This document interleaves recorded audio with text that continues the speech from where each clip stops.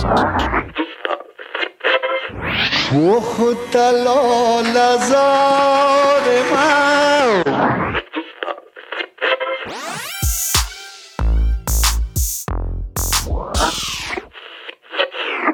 Samivara Network. Salam salam, ishtanen singe. This is Weiss. And Susan. Welcome to our episode today, which is another Motherland Reports.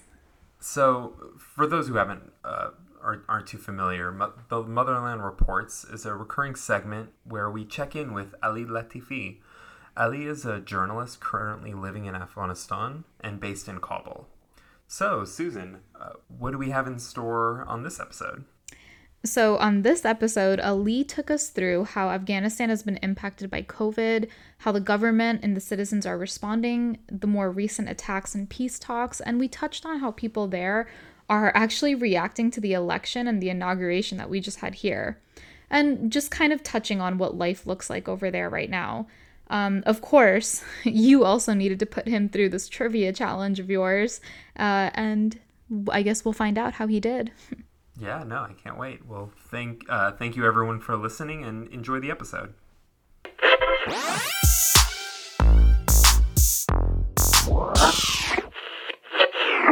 The Samivara Network. So, Ali, you and I were talking before the recording, and you mentioned something to me that I do want to start right off the bat with, which is the unfortunate position you're in of not getting Disney Plus in Afghanistan. Or HBO What's Max. That like? It's actually... I was saying earlier how when Netflix became worldwide a few years ago, it sort of changed all of our lives because you didn't have to go to the bootleg DVD store anymore and just get like stacks of DVDs to catch up on like How I Met Your Mother and all these other things that we were so late for that I've still like it's kind of dumb. I know that like all of Modern Family was recently put on Afghanistan Netflix. So, that's exciting. I finished all of that, and all of Community was put back on Afghanistan Netflix, and I finished all of that fine. Like, the show ended in, like, 2013 or 14, but just a couple weeks ago I finished it.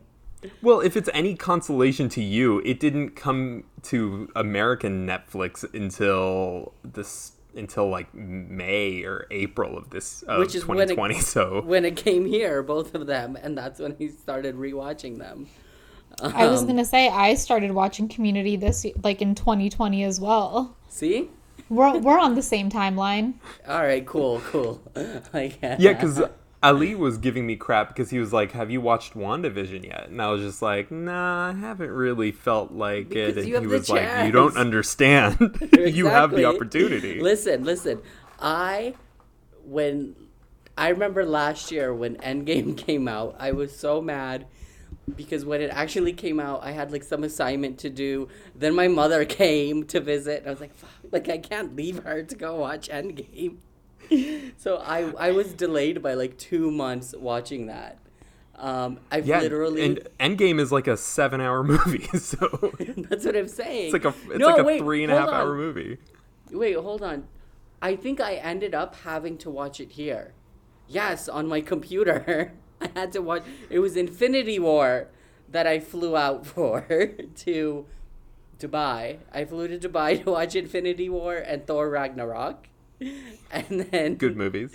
And then I had to watch Black Panther on the flight to Turkey, I think. Like, this is really sad. This is my life. Yeah, you were telling me that like most of your Marvel intake has been on Turkish Airlines flights to Dubai. God bless Turkish Airlines. To Istanbul. That's so funny. So for everyone wondering what life is like as a journalist in Afghanistan, this is our biggest concern. Like, how do we know what happened to Captain America? Okay, in your defense, like, yes, it is nice to watch a movie in a big screen, in a full movie theater, things like that. However, I think there's also some value to watching a Marvel movie 3 inches away from your face in an airplane. No, so like every year for the last few years, and I think you guys know my friend Walid, right? He lived here for a while. He lived right upstairs from me. So every year I had this challenge where I tried to watch all of like the Best Picture nominated movies, and believe me, it's much harder than it sounds here. So it requires going to Flower Street to find like the bootleg DVDs, hoping it's a good quality, hoping like when Parasite came out, they didn't have it with the English subtitles. They were like, well, it's in Chinese. I'm like, no, it's in Korean. You know? That sounds like Afghanistan. But I remember because they got a bunch of them, and the store owner, he's like, these are all nominated. I'm like, I know, that's kind of what I do every year. And so anyhow, like I made Walid watch all the movies, and he liked them all. Even The Shape of Water, even though he thought it was weird. But, you know, I made him, he's like, because of you, I've like expanded my heart. So I was like, see? So... Yeah, no, I mean, I can't imagine what it would be like to try to find Parasite. Even with a Farsi translation would probably be super tough. Well, I was going to thing, say, right? that's a lot of translating on translating. Right. So I eventually I was in Dubai this time last year with my cousin Lema, and I was like, listen, just go with it. She wanted to meet up at the Mall of the Emirates, and I was like, just believe me, it's gonna be a crazy movie. I don't fully know what it's about, but we're just gonna. And then when we left, she was like, this is amazing. Like I was so worried that she was gonna get mad at me for making her watch some weird Korean movie. Yeah, that's a movie to not just... It's both a movie that's perfect to go in blind, but also, like, if you're bringing someone to watch it, like, without knowing anything about it, then... I don't know. Susan, have you seen Parasite or no? I have, and I went into it very blind, too. And See, I came out of it being like, what? Like, that's exactly an awesome movie. And then I watched, like, 2 other movies by that same director after. Oh, nice. Yeah, was it Okja and which one? Snowpiercer? Snowpiercer was one of them, and then I can't remember what the other one was, so it must not have been that great. But I don't remember. I remember Snowpiercer stuck with me. I was like, I dreamt about that movie, and I was like, why did I watch this?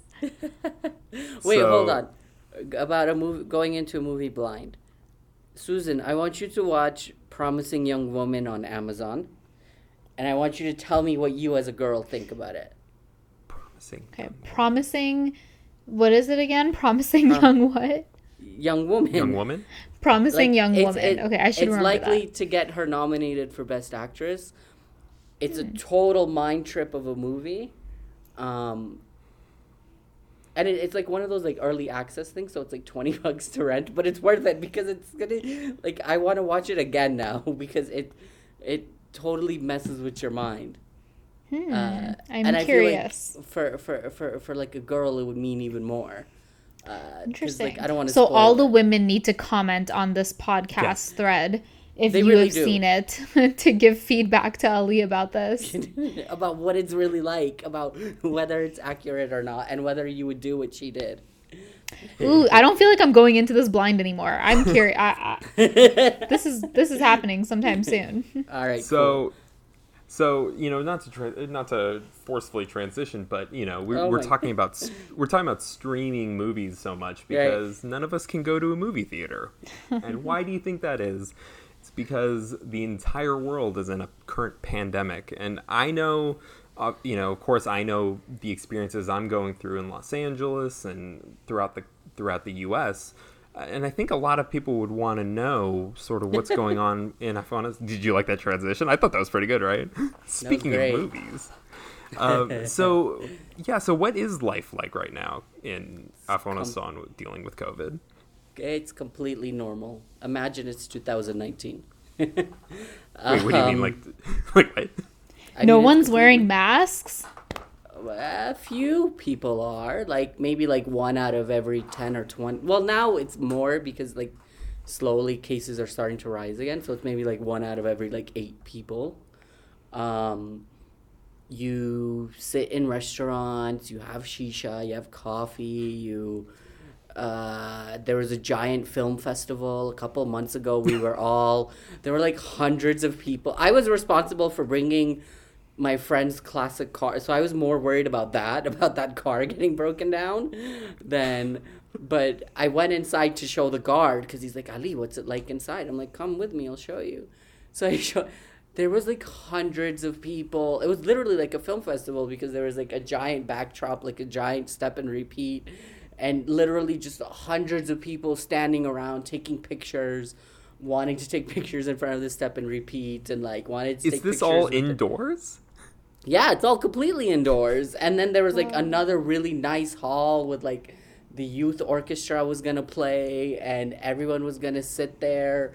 And I was like, I have a like what year was it? I think it was like 66 or 63 Mercedes story about. So I'd rather like, deal with that than Oh my God. being inside. But that's what I'm saying is like it's completely back to normal now in every sense of the word. There was like a 2.5 month lockdown, which ended with which Eid? I guess the Eid after Ramadan. It basically ended. Like it was already starting to end. Yeah, it was. So that was like June. It was already starting to end by then. And then basically around Eid time, and then by Eid al-Qurban, like it was completely done. It was just totally done. Like everybody was over it. When you say lockdown, how far of a lockdown was it? Like, were restaurants closed? Like completely? Yeah. Like restaurants were closed, barbershops and like beauty salons were closed, wedding halls, which is a big deal, right? Because wedding halls, it's like 1,000, 2,000 people in these giant rooms. Those were closed for about 2.5 months, something like that. And then there was like, like you could still walk out on the street. You could still go from one side of town to the other because like it wasn't that strictly enforced. But a lot of businesses and schools and things like that were closed for a long period of time, which had a big effect on the economy. And obviously, like, people like daily laborers, like the painters, the carpenters, the money exchangers, the people who sell, like, phone credit, the people who sell, like, palau and bologna and stuff on the road, like, they were all back on the street because they didn't have a choice, like, you need to make money. And there were, like, for instance, when you would go into a bank, until recently, there was like these thermometers that like they put up to your forehead that checked your temperature. They would have you like sanitize your hands before you walked in, but then everyone would crowd around the tellers, so it wasn't really, it was kind of like, well, what's the point? Or like there would be outside like the non-bai, outside like the bread bakery, like there would be like circles painted on the floor that were supposed to show how far apart you were supposed to be. But now when I say it's like 2019, it's really like 2019. Because I think there was like a good, like, say like 2-month period where everybody got it, Because like, so. Oh, you mean everyone who got sick? Yeah. So, because like that's what I was gonna ask, if like you knew people that actually like contracted it, or like if I knew so there many are a people lot of people getting it. I knew so many people that got it. Whoa. I knew so like our relatives, all of the families, they all got it, like 7-8 people at a time. And then all of the ones that I knew, like personally, got over it.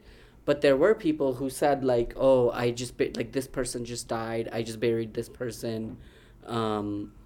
So yeah. And so that's what I think. How were the hospitals handling it? Awful. Because people didn't go to the hospitals, right? Because they knew that it would be overcrowded and that on a normal day they're not very clean. So right. People just avoided the hospital. They at most they would go to a clinic or something and they would get diagnosed with, I think it's typhoid, like one of those weird illnesses. And people knew, and this was before, like now that flights are back to normal, there's testing centers all over the city and all over the provinces too, like the major cities. But before that, there was really only one place you could go for testing. So it was like, hundreds of people waiting outside that hospital. So that's why people, at most, they would go to like a little clinic and they would do like a chest exam or like a CT scan or something and basically say like, you probably have it. And then people would just self-isolate. And it was crazy because prices of things like hand sanitizer became like $7 a bottle. That's like messed these up. vitamin C tablets. At least you guys still had it. Susan, remember here? You had it. Yeah, we were You like had out. it, but it was like people were priced out, right? Like, Yeah. like even like because so even to this day, when you make a phone call, there's like a minute-long message that plays in Dari and Pashto, so it's really long, that says like how to be aware of COVID. And one of the things it said was have things with vitamin C, so like lemons or oranges. So like the price of lemons and oranges skyrocketed for a while, because everyone was rushing out. Like if you couldn't get the vitamin C tablets, you would just go and buy a whole bunch of lemons, right? So there was definitely a period where it was serious and literally everybody got it, everybody, because the thing is like in Afghanistan, every household, it's like 7-8 people, right? It's like the grandparents, Yeah. the grandchildren, the parents of the grandchildren, all living in one house. And for a lot of people, because they don't live in big houses, it's hard to actually socially distance, right? And if you think about it, even if you socially distance the rest of the day, like when you have a meal, right? You all sit around the same dastarkhan. You may all eat with your hands from the same ghuri, or you may, even if you don't eat with your hands from the same dish, you all reach into it to get it and put it on your plate. So that whole social distancing is very difficult here. Plus, I feel like the vicious cycle about this, especially in somewhere like Afghanistan, where it's like if you happen to have a family member who passed away, guess what? You have a fatio where all of a sudden now a bunch of other relatives probably come by, and it's like, how do you control something like that? Well, I mean, yeah, that's the thing. Like a lot of people wouldn't tell until after, or they would have to try and because I went to, so like I had one relative of my father's who died, and I didn't know she had died, and so my mother called, and I saw her son at his restaurant. Like I was gonna go to the house, but I saw him at the restaurant he owns, and he was like, "Yeah, don't come. We're not having a fatya. We're keeping it, quiet. We don't want to create a crowd." And then I went to another one where I had to go inside because I knew the family very well, and I had to go inside and I had to sit with them, and I even, like, my parents said, okay, if you're going to go, just go for 10 minutes. And I ended up staying like an hour. And it was kind of, like, well, what do we do? Because some of the people who were in that room had COVID, like, had gone through it. But you just had to do it, Right. So they did try and enforce it where, like, at the burial, at the actual janaza, only 10 people could come and you had to keep some distance. But that's also part of why people would just go and very quickly, even more quickly than usual, bury their relatives. And, some people followed that only 10 people. Some people didn't. Some people, had fatyas. Some people didn't. Because it's very hard to enforce these things here, Mm-hmm. What about masks at the beginning? Were like, a was lot there of any people kind were of wearing mandate or anything? There was, like, certain places you would go in, it would say you have to wear a mask. Yeah, so masks were kind of something that were so now that we've kind of gone past that, I'm curious about, in terms of testing, when someone got tested, when did they usually get the results? Like, was that a process that take a long time too? Now it's within 24 hours. So it's Okay. because now flights have resumed. They're so used to it. Like, so a friend of mine from PBS was here, and I was producing for her, so I had to go with them. They had to keep getting tested, and it's like you just walk in, you give them your passport, they ask you where you're flying to, what airline, and then, you know, they send you into the room to get tested, and then they're like, okay, by depending upon what time you get there, 8 a.m., 9 a.m., 10 a.m. the next day, it'll be ready. So it's become very regimented, you know? What about in more like rural areas? Like, do they have access to testing? What does it look like No. in other places? So if you're somewhere outside of a major city, then that's the problem, right? You have to go to the nearest city to get tested, right? So if, you know, like, if you're in the east, you would have to get to Jalalabad, which, you know, for some people it's only 30-40 minutes away. For other people it's like 2-3 hours away. You know, same thing in the south, you would have to go to like Khandar or Lashkargah, or like in the west you'd probably have to go to like Herat. And you could go to some of the other provincial capitals. And in any case, you basically have to go to, you know, the capital of the province, or if they didn't have enough, because I would imagine there's several provinces where they wouldn't have that much anyways, just like to the next major city, right? So like if you're in the north, you'd have to probably go to Mazar or Kunduz, you know, and if you're in the south, like probably Kandahar and Lashkargah and like, you know, things like that. I would imagine it is very difficult. Like the further away you are from a big city, the more difficult your access to healthcare is in general. And then COVID is something that's so specialized, right? Yeah, it makes me wonder how many things have gone like underreported, like how many people have had COVID or and recovered from it or haven't recovered from it, that it's just not reported and it's not. Well, it's completely underreported because, like I said, even in Kabul and, you know, Herat and Jalalabad and all these places, people didn't go to the hospital, you know? Yeah. Because at that time testing wasn't very good, and also, you know, they would say like the hospitals are overcrowded on a normal day. They're not clean on a normal day. Why would I go? I remember I was talking to an advisor in the government. I think he was an advisor to the president himself. He was at this cafe again a few months ago when everybody was back sitting in cafes, and he said that the governor of Kabul called him and said, any hospital you want to go to, I can arrange for you. And he said, Wali Saib, if you want me to die, send me to the hospital. If you want me to live, I'll just treat myself at home. And that literally bring me a doctor here. Yeah, that's what everybody did. That's why like the numbers for Afghanistan are so low. It's like, I think like 30-something thousand, maybe something like that. It's still not like, I don't even think it's 100,000 cases yet here. Wow. I mean, it makes sense. Well, so with that being said, then, like, I mean, if it's tough to access even testing. Yeah. What does the rollout of the vaccine look like? Like, is it there? And no. If it is, like, where is it? And how would people access it?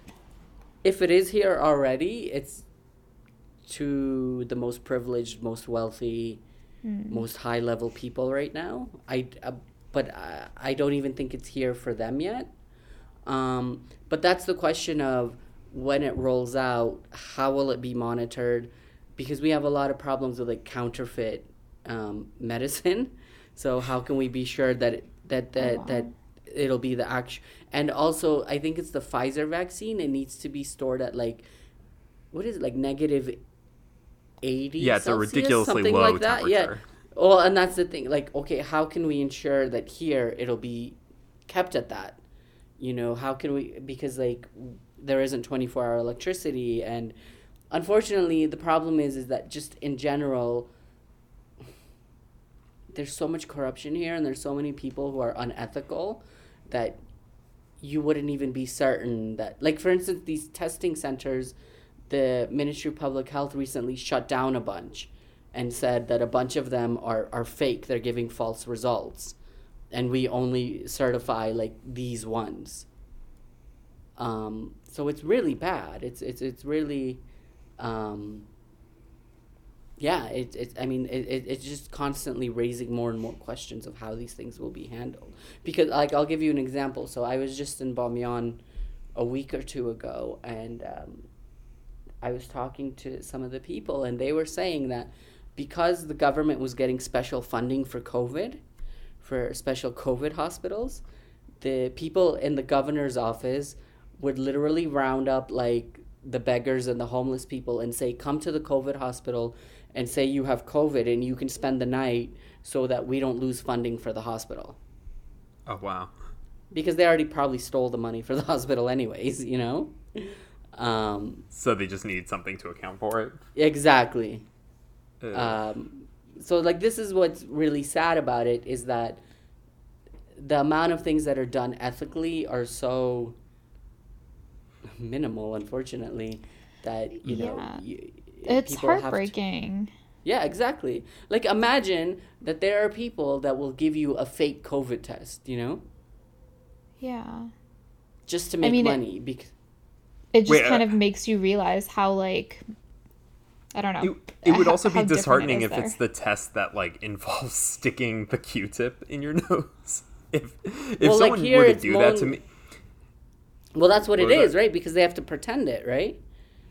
Right, but I guess what I'm saying is, like, if someone were to stick a cotton swab into my nose, and then I find out, like, a week later that person was making the results up after, that would be so disheartening. And they're charging you about $50 for the test, right? Yeah. Which, to a lot of people here, is a lot of money, you know? Yeah. To a lot of people here, that's a lot of money for one test, especially if you're going to need to do it, like, once a week or something. Yeah. I mean, it sounds like for people there, just for citizens there, like, you don't really have a lot to rely on. You can't really rely on the medical system. You can't really rely on the government. You're just kind of on your own. And that's why so many people, what was the statistic? It was like more than $1 billion a year is spent by Afghan patients going to Pakistan and India. And that's not counting Iran or Turkey.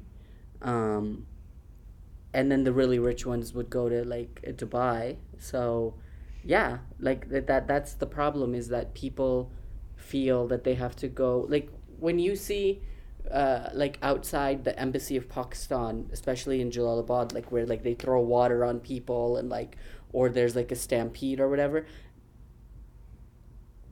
60, 70, 80, maybe even 90% of those people are there for waiting for, like, like, medical visas, you know, or are getting the visa so they can go to the hospital in Peshawar.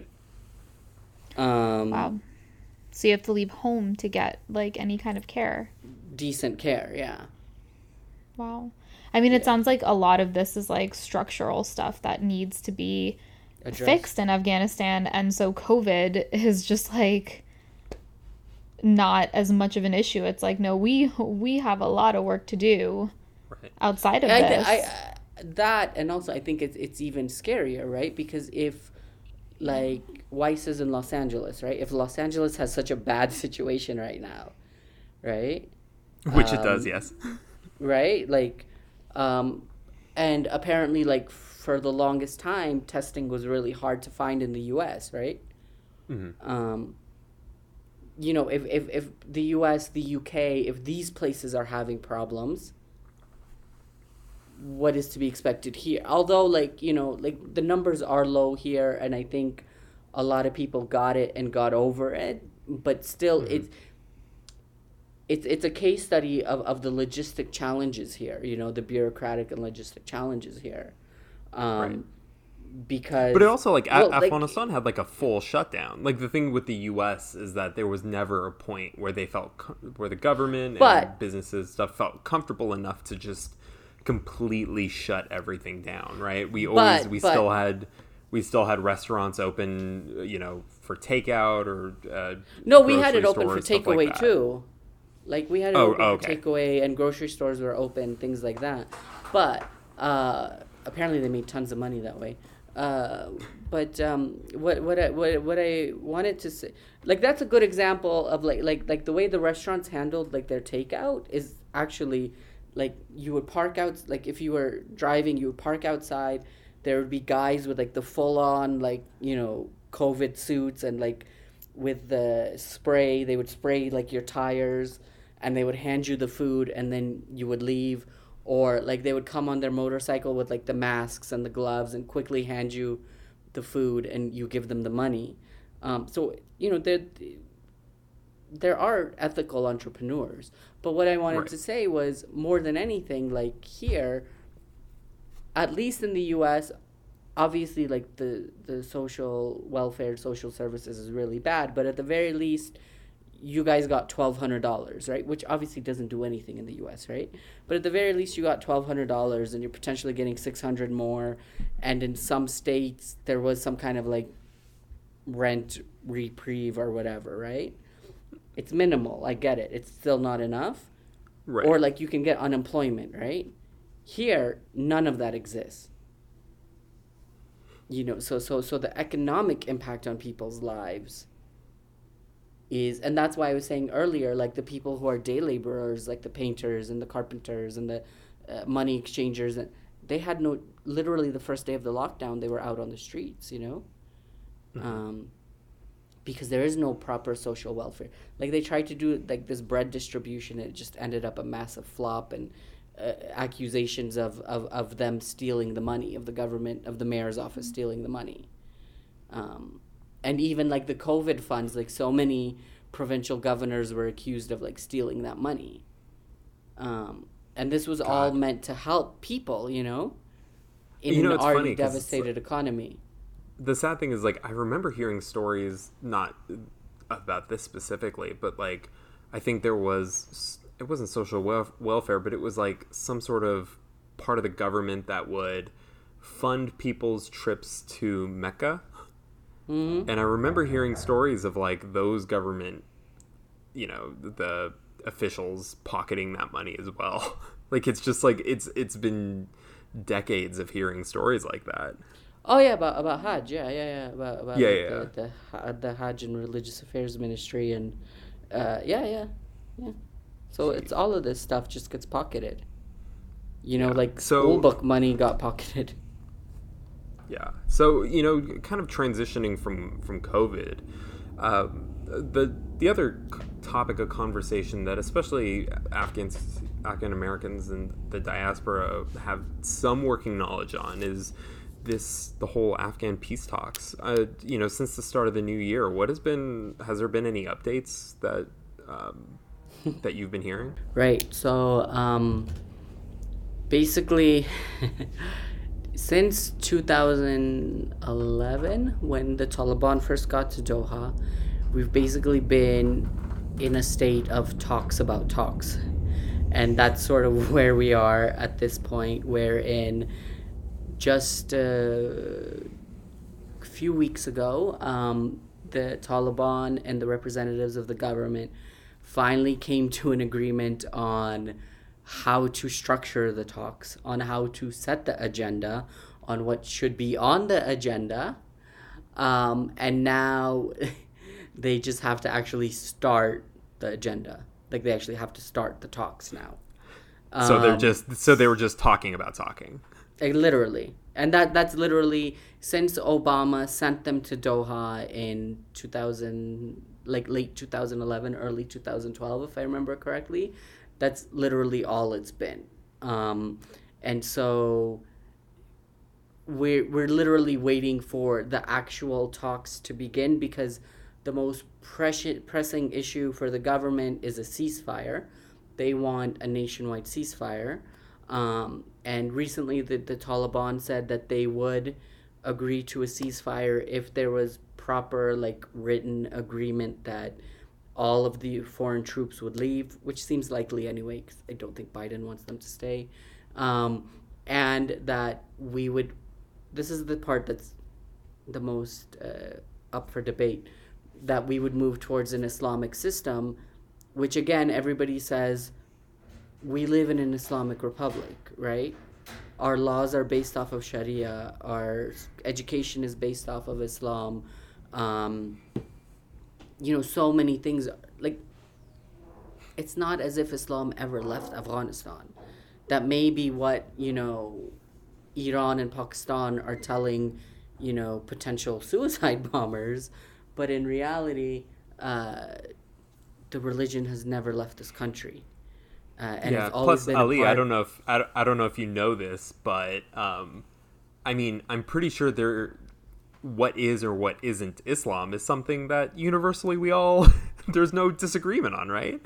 Right, exactly. So, like, how do you even define? Sorry, to pull the veil from my sarcasm on that. Like, how do you even define what each side is considering to be "quote unquote" Islamic? I mean, this is what, and I think this is a very legitimate argument people make back to the Taliban and their supporters, is that, okay, tell us what in the current constitution, what in the current education system, what in the current legal system, what just societally isn't Islamic enough for you, What does that, at least tell us exactly what that means, so that we can counter to that in the sense that, like, well, we already have this, Because, like, for instance, they say Islamic education, right? But the entire education system in Afghanistan, like, I've seen my little cousins, like, half their, classes are about religion, like them going over it and,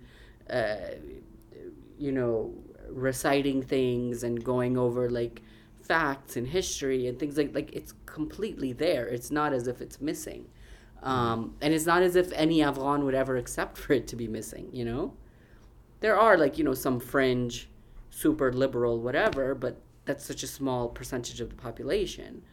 But the 99% of this country wants, Islam to be part of their daily lives. And so that's so the Taliban is just, I guess their hang up or their complaint is that in order to have a fruitful peace conversation, we need to talk about introducing more, ensuring that Afghanistan remains like an Islamic state. But well, I think the problem is that they don't even consider it currently an Islamic republic or like an Islamic state, which is really weird because it is. And this is the question everyone keeps at, like, fine, you want to say it's not, but tell us exactly how it's not, and then we can, either say you're right or say no, here's the proof that it is. And then I guess, connecting this to, so there's been some string of recent violence. Specifically, there's an instance of 2 female judges that were assassinated, in addition to, a handful journalists of and activists, and yeah. Has there been any has there been any links, comments? Like, how does that tie into these peace talks? So the government claims that 99% of this is the Talibs. The Talibs say they have no role in this, and that if they were to do it, they would have said it. And this just goes back to how difficult things are to prove here, because the government can claim anybody is a Talib, right? Very easily, There's very little burden of proof in these things, just as it was, in the beginning of the so-called war on terror, right? Where everyone was sent off to Guantanamo, or there was rendition, on boats so that they didn't have to worry about international law, things like that. It's very, like, this government has very much bought that whole war on terror mentality. And so... And it's very difficult to prove one way or another who's doing it. But I think what it shows is how easy it is to do these things here. Because the question is, let's say, I'm sure the Taliban has a hand in at least some, if not all of these, right? But the other thing is that, like, it's so easy to get a gun here. It's so easy to buy like a sticky bomb or like an IED, like literally you can buy it. So the question is, how much of this is copycats? How much of this is mafias? How much is this is people just trying to scare one another? And how much of it is legitimately the Taliban? And at the end of the day, it also comes down to, is the government able to protect people, right? Because we know that there are markets where IEDs and sticky bombs are being sold, where literally mafias who have feuds with one another can use them either to kill their enemies or to scare them, we know how easy it is to get a gun, even a silencer nowadays. And so, what is being done? Or like you have cases of, so like there was a woman in Kapisa province who was killed about a month ago. Her name was Firishta Kostani. And she went to the Ministry of Interior, I think it was about a month before her actual assassination, saying like, I'm at risk. I am getting threats. And nobody took it seriously. They didn't do anything for her. Or like these female judges, right? Like just being a judge, you're at risk of Taliban trying to attack you, of Daesh trying to attack you for, things that they don't agree with, like decisions that you make, for mafias and criminals trying to attack you. They had no they were just in a normal car. I went to visit their family, and they were saying, like, think about it, anywhere else in the world, the capital of that city, of that country, is supposed to be the safest place. Overall. Obviously there's crime and things like that, but overall it's supposed to be the safest place. But now we're in a situation where the capital is just as unsafe as anywhere else. Like I was saying to some friends, like it used to be when we went to Logar or when we went to Maidan Wardak or another province or districts of certain provinces, like when I went to Shindan district of Herat, where you were afraid of landmines and IEDs and things like that. Now you're afraid of that in Kabul. So it's really, really, again, it's what you guys were saying earlier, like, is the system able to deliver things to people? Is it able to deliver justice? Is it able to deliver security? Yeah. I mean, doesn't that kind of like make people a little bit more bold to, act and do horrendous things like this if they feel like they're not going to be held accountable for it? That's exactly the question, right? Is how much of this is copycats and how much of this is just, if it's the Talibs, if it's whatever, how much of it is these groups knowing that they can get away with it? Yeah. Right? As someone who like is not educated on what, Taliban and stuff like that looks like in Afghanistan, just things that I've heard from like, family members talking about it and things like that. It's always been said, like, who is the Taliban really? Like, there's someone in the corner of the street right there that's going to claim to be Taliban, and there's someone on the other corner who doesn't know this guy that's going to say, I'm Taliban too. Right. It's just people who seem to have those like ideologies, and they're like, I'm going to act on my own or with my gang of friends. It's almost like the people that just believe their message and choose to act on their own and take the name. Things. That's part of it. And then the other thing is, you also have to realize that Hamid Karzai had this saying, he was like, Brodaron and Noraz, like disgruntled brothers. And there are people who, for instance, like their families were killed in drone strikes or in air raids or in night raids, or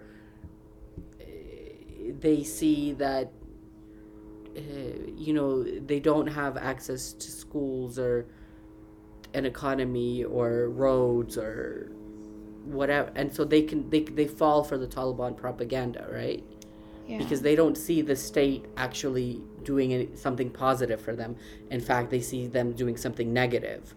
And then so it becomes very easy for this group to come to them and say, well, there was just a drone strike that killed your brother. Come, I'll give you a gun and you can stand up to these people.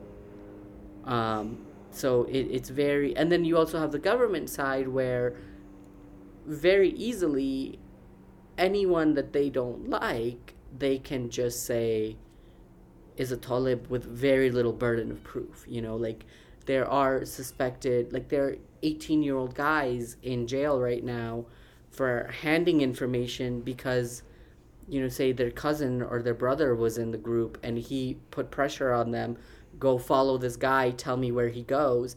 And like this kid is now 18 years old and in prison and facing execution. Never had a trial, never had a lawyer. It's really twisted all around, Wow. Because on the one hand, look, you have this family of these judges where one of the judges, she was like 40 something, she was the only breadwinner of her entire family. She supported something like 20 people, right? And she just carried out her job, and she was killed by 4 gunmen, who the family believes was the Talibs, but the Talibs say wasn't them. And then you have, on the other end, this 18-year-old kid who was from Logad, who basically his cousin was like, you have to help us or I'm going to kill your family. And he basically he was told to follow someone in Kabul, give the coordinates of like, and explain, what he does daily. He got captured by the intelligence and now he's in jail, hasn't seen his family in however long, and could potentially face execution. He wasn't the one that pulled the trigger, right? He was coerced into giving this information that he regrets now. So do you get what I'm saying? Like there's, it's an awful situation however you look at it. So for like the regular like the actual gunman, the actual gunman could be free right now, but this kid who was threatened by his cousin, I think it was his Bache Kaka or whatever, like his cousin, that like, you have to help me or I'm gonna kill your family, Mm-hmm. So do you get a sense now, or not now, but do you get a sense like the just average citizen Afghanistan where they're kind of like, do you get like a sense of cynicism where it's like one side is the Taliban and the other side, like this government, either way I'm either getting some form of institutionalized violence against me. I'm not seeing a difference between them. Do you get that kind of sense? Yeah, or like in terms of the government, like ineptitude and corruption, like I said, like the fact that there were fake COVID tests here for a while, or the fact that so many provincial governors have been accused of stealing the COVID money, and then on top of that, just like living in Kabul, in the city of Kabul, and feeling like a bomb could go, like, an IED could go off at any minute. A gunman could stop on a motorcycle and kill you at any minute. So it's sort of like, it's absolute cynicism on both ends. It's like, well, these guys are murderers and terrorists, and these guys are inept and corrupt and frauds. And then on this side, we have a pandemic. Yeah, that's right? really tough. I mean, it's interesting because I feel like, in 2020, like just living here in the States, there's like this big thing of like having to learn how to like, adapt to this pandemic and to having this constant like anxiety and fear around like your daily life, and everything feels like a risk and all of those things. And it's like, that's not new over there. People must walk around, consistent, like just constant feeling of, I'm at risk. Yeah. So maybe we're just getting a small taste. I mean, that's the thing. Like, I'm like, whenever I watch like these interviews and stuff, and they ask,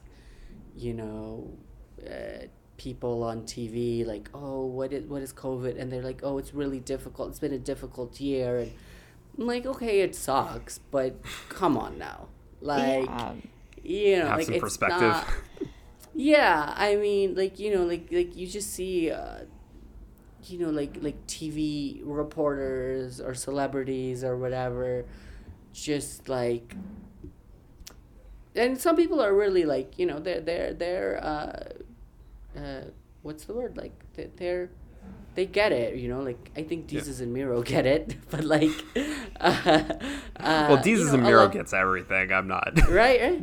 But a lot of other people, they're just like, oh, it's been such a tough year, and we'll make it through and it'll get better. And it's like, okay, yes, it sucks. Like, I get it. Like, what, like 300, 400,000 people died just in the U.S. and like, I don't know, like 1 or 2 million people caught it. And, you know, people jobs. are in People lost jobs. terrible financial states, and businesses are shut, and, you know, we'll never be able to reopen. I get all of that. And it's true. And I think but I think there are some people who it's kind of become exaggerated, you know, like there are some people who, you know, will make it through. Well, they don't recognize the privilege that they have, right? Where it's like, if you have the ability to work from home, if you have the ability to order food, if you have 24-hour electricity, right? Yeah. If you have reliable, fast internet. If you're an able-bodied person that can actually like drive to a supermarket to pick up your own groceries and everything like that, you know, there's certainly certain privileges that at least I know I have that sometimes I forget about as I do my complaining about, you know, watching the same thing on Netflix over and over again. Which is not to say that there aren't levels of privilege. And I think that's part of the problem, is that like you're either like ridiculously privileged or you're suffering, right? Like there's very little in between, you know. There is a small sliver of in between, but it's not a reliable middle class, right? Because the idea is that you could fall out of that at any minute, you know. Right. So, you know, not to quickly transition, you may be aware of the fact that obviously this is dated to today, but there was a transition of power here in the United States. It was not the smoothest transition of power. It was actually surprisingly, well, maybe not surprisingly, it depends on who you ask. In terms of the citizens and the people in Afghanistan, what are their views on the fact that they're not dealing with Trump anymore, Biden? What are you getting a sense there? So I was when by the way, Bernie stole the show. I agree with that. Oh, with the the whole ridiculous dad wear. God bless him.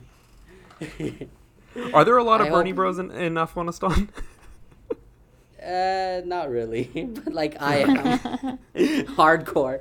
So anyhow, what was I saying? Oh right, so I was at a friend's house yesterday, and I was with a bunch of other like youngish guys from several different provinces, from Kanad, from Nuristan, from Balkh, and we were watching when Trump came to Maryland, right, to the Air Force Base. Mm-hmm. Oh my God, they were going in on him so hard. I mean, they were just like mocking him in both in Pashto and Dari. Like they were like, look at this guy. He used to be like so big and so pumped, and now he's like cowering, and like he probably feels so stupid, and like, you know, remember the way he used to act and the way he used to talk, and you know, now he's just like, I mean, they were just quietly going in on himself him. Out. Exactly, like they were just going in, like, look at what he used to be, and I mean, like he's a moron, and like just making, when he would say things, just laughing. You know, like what did he say? Like, we have great support, everybody loves us, and everybody in the room, you know, from different provinces of Afghanistan dying of laughter at this guy, you know? So there's that, but then like the truth is that, like, you know, no U.S. president has actually been good for this country in any real conceivable way. And I think, so what the people want is, they want, okay, Biden is coming, bring us peace, try and like hold this government accountable, try and end like this mafiaism and this corruption, and which is, you know, a tall order. But more than anything, they're like, make your decision and bring us peace. Right. If you talk to people in the government, and they've been saying this for a while, which I found shocking, is they said, we just want a decision. You know, if you're gonna stay and tell us how long you're gonna, like, how many people you're gonna keep, how long you're gonna stay, and what staying means.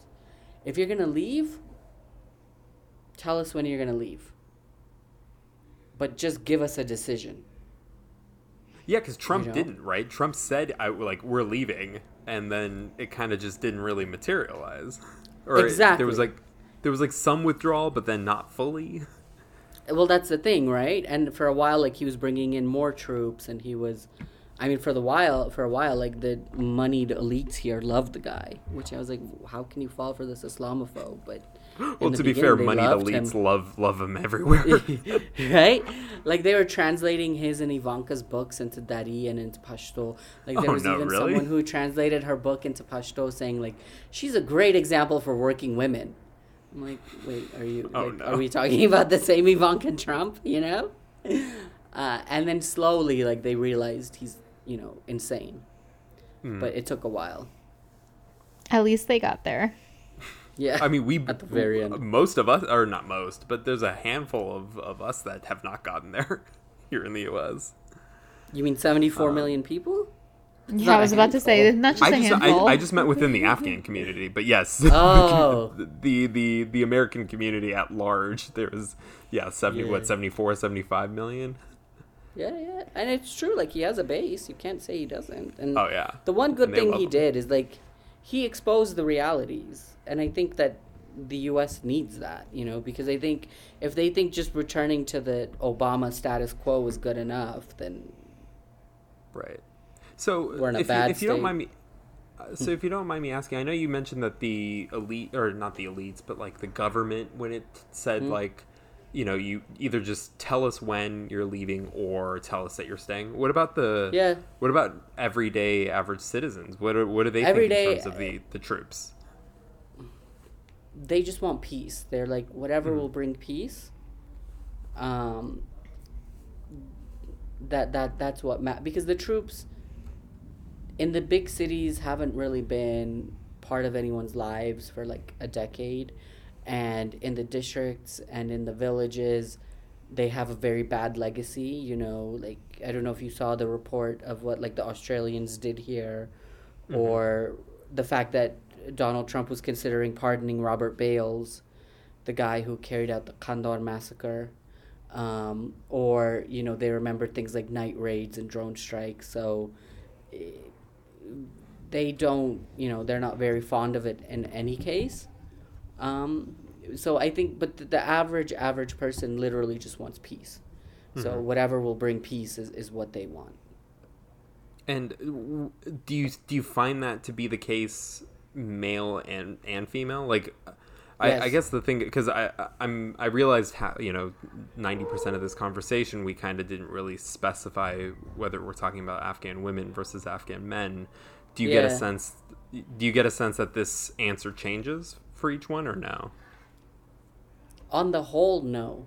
But this is what because I've gotten in trouble for this. This is what I'll say, is that there are, I would say, if we had to speak on the whole, right? There are sort of like three answers to peace, right? One, which I think is a large contingent of the population, is just bring us peace and we'll deal with whatever comes after, you know? Because we just need to stop the killing, right? We don't need our women to be widows anymore, our children to be orphans anymore, our men to die, you know, like, we just bring us peace and we'll deal with what comes later. And then you have people who say, no, it can't just be peace anymore. It has to be peace plus retaining the rights and privileges and advances that we have now, you know. And then there are others that say peace plus the rights and privileges plus justice, right? So this is the question of, how do you find a way to, you know, for the people who, which I think is the vast majority, who just want the peace, how do you first just bring the peace? And for the people who are afraid of losing whatever privileges and rights and advances they have now, how do you ensure that those don't get taken away? Justice is very difficult in this country because we've never had it. Like the communists never had to pay, the warlords never had to pay, and the Talibs will never have to pay either. So justice is very difficult, but I think at this point it's a question of how do you bring peace and also ensure people who are afraid of losing things that they have now. It's a good way of framing things. I hope so. Yeah, and if that cynicism exists, I mean, does anyone really believe that even if they say there will be peace, will there actually be peace? Well, that's the thing, because people say, look, since the peace talks have started, things haven't gone. The killings have increased, the bombings have increased, the assassinations have increased. It's actually gotten worse. I mean, to be fair, peace processes take a long time. Like I was researching it.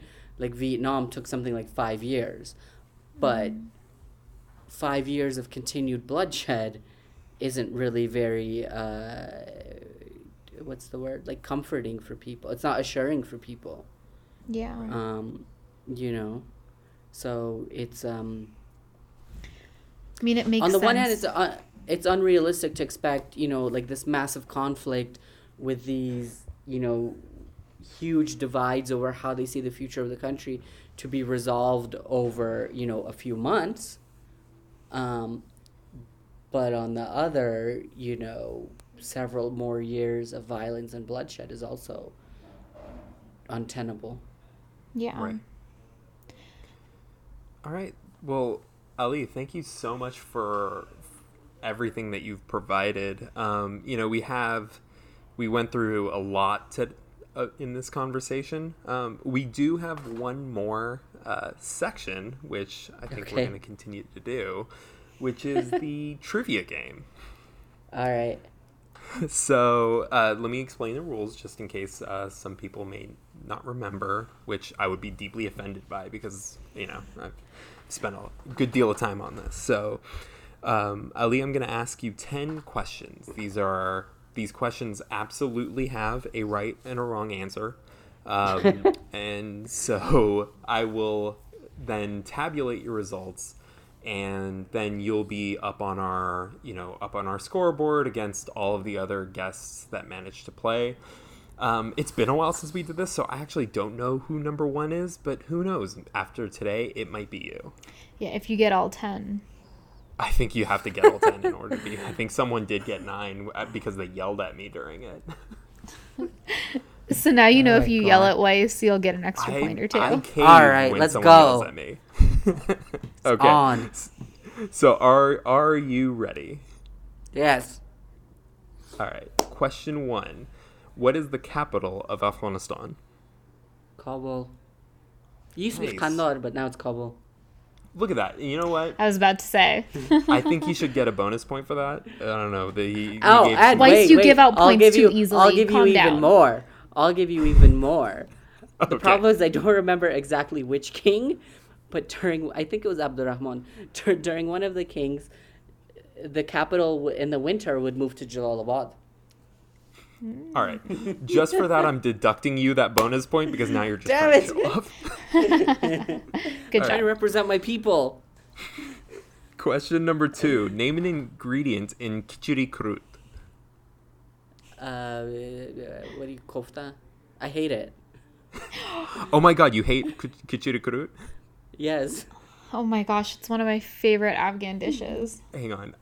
So, Ali, He doesn't get the Points point left just and because right. he said he hates it. No, you have become my best friend for saying that you hate. Yes, thank God.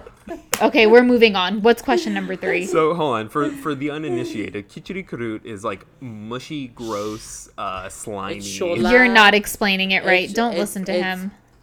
It's shola with chaka with with a kofta. crap ton of oil. yeah and roga. Yeah. Susan, did I describe it well enough for you? No, not at all. And so whoever is in your life is not making it right.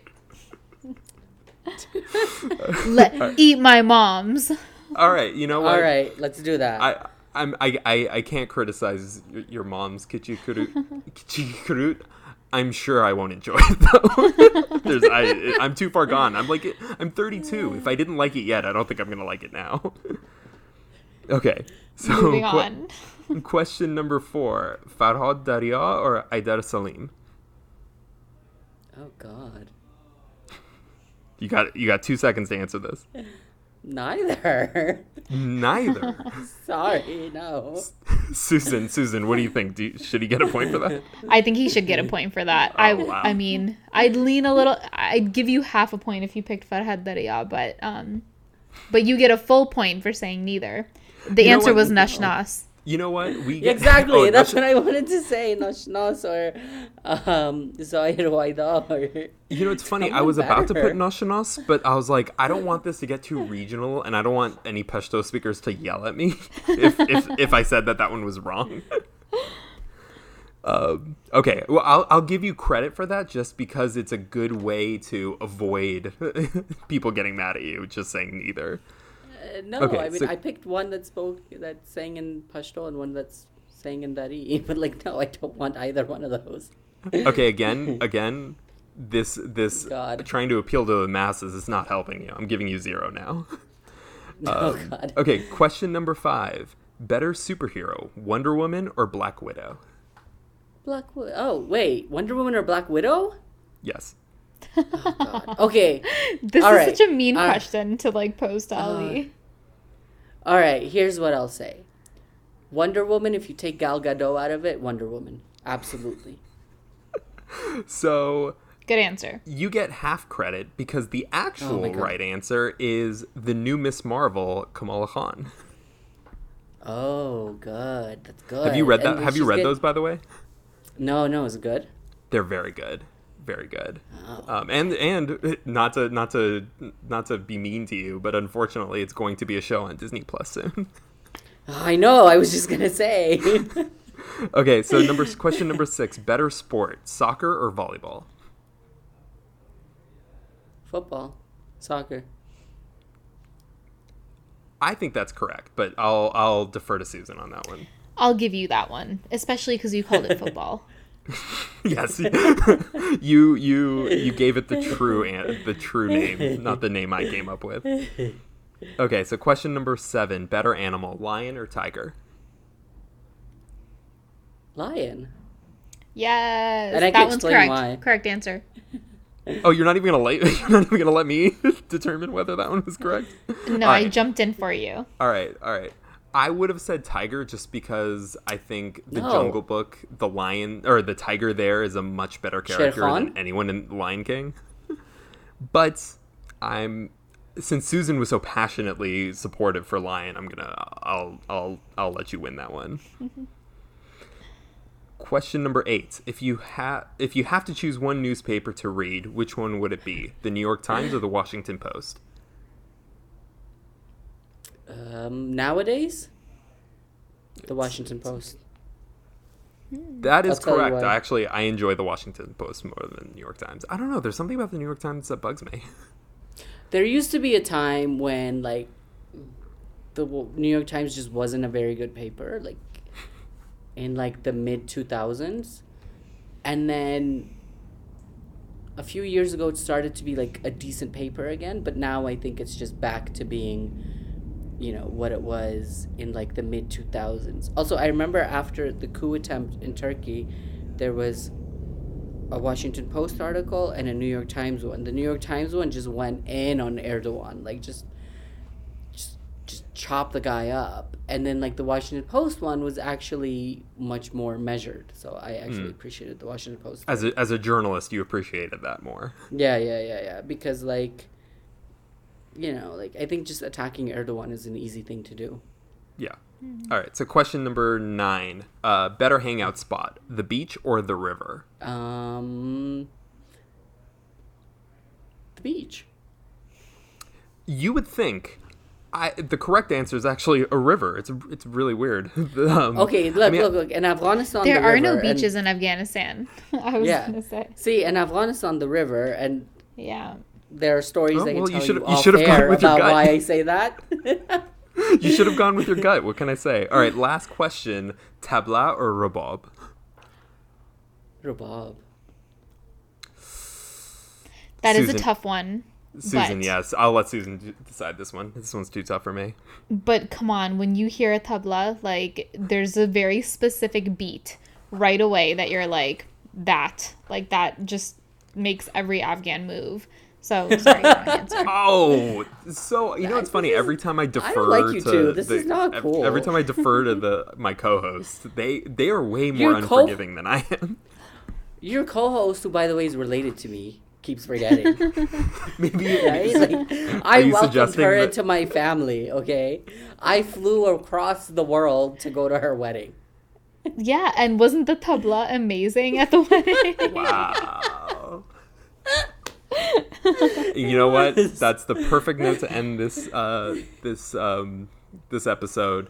Ali, thank you so much. But before we let you go, I do want to see, like, in terms of plugs, like if people want to read your work or follow you, what are your social media handles? It's the same on Twitter and Instagram. It's Ali Bomaye. ALIBOMAYE. If you get upset at what I say, I'm sorry. But if you don't want to get upset, just follow me on Instagram. I need the followers. It's cool. I was about to say, if you're upset, you should. He's less controversial on Instagram. Way less. I think it's much more my actual personality.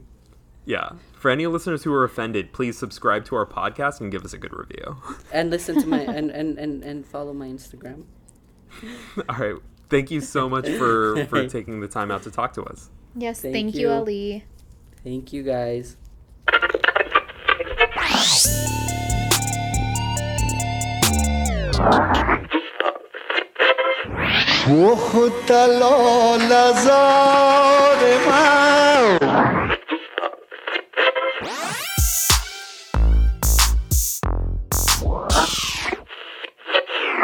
The Samivara Network.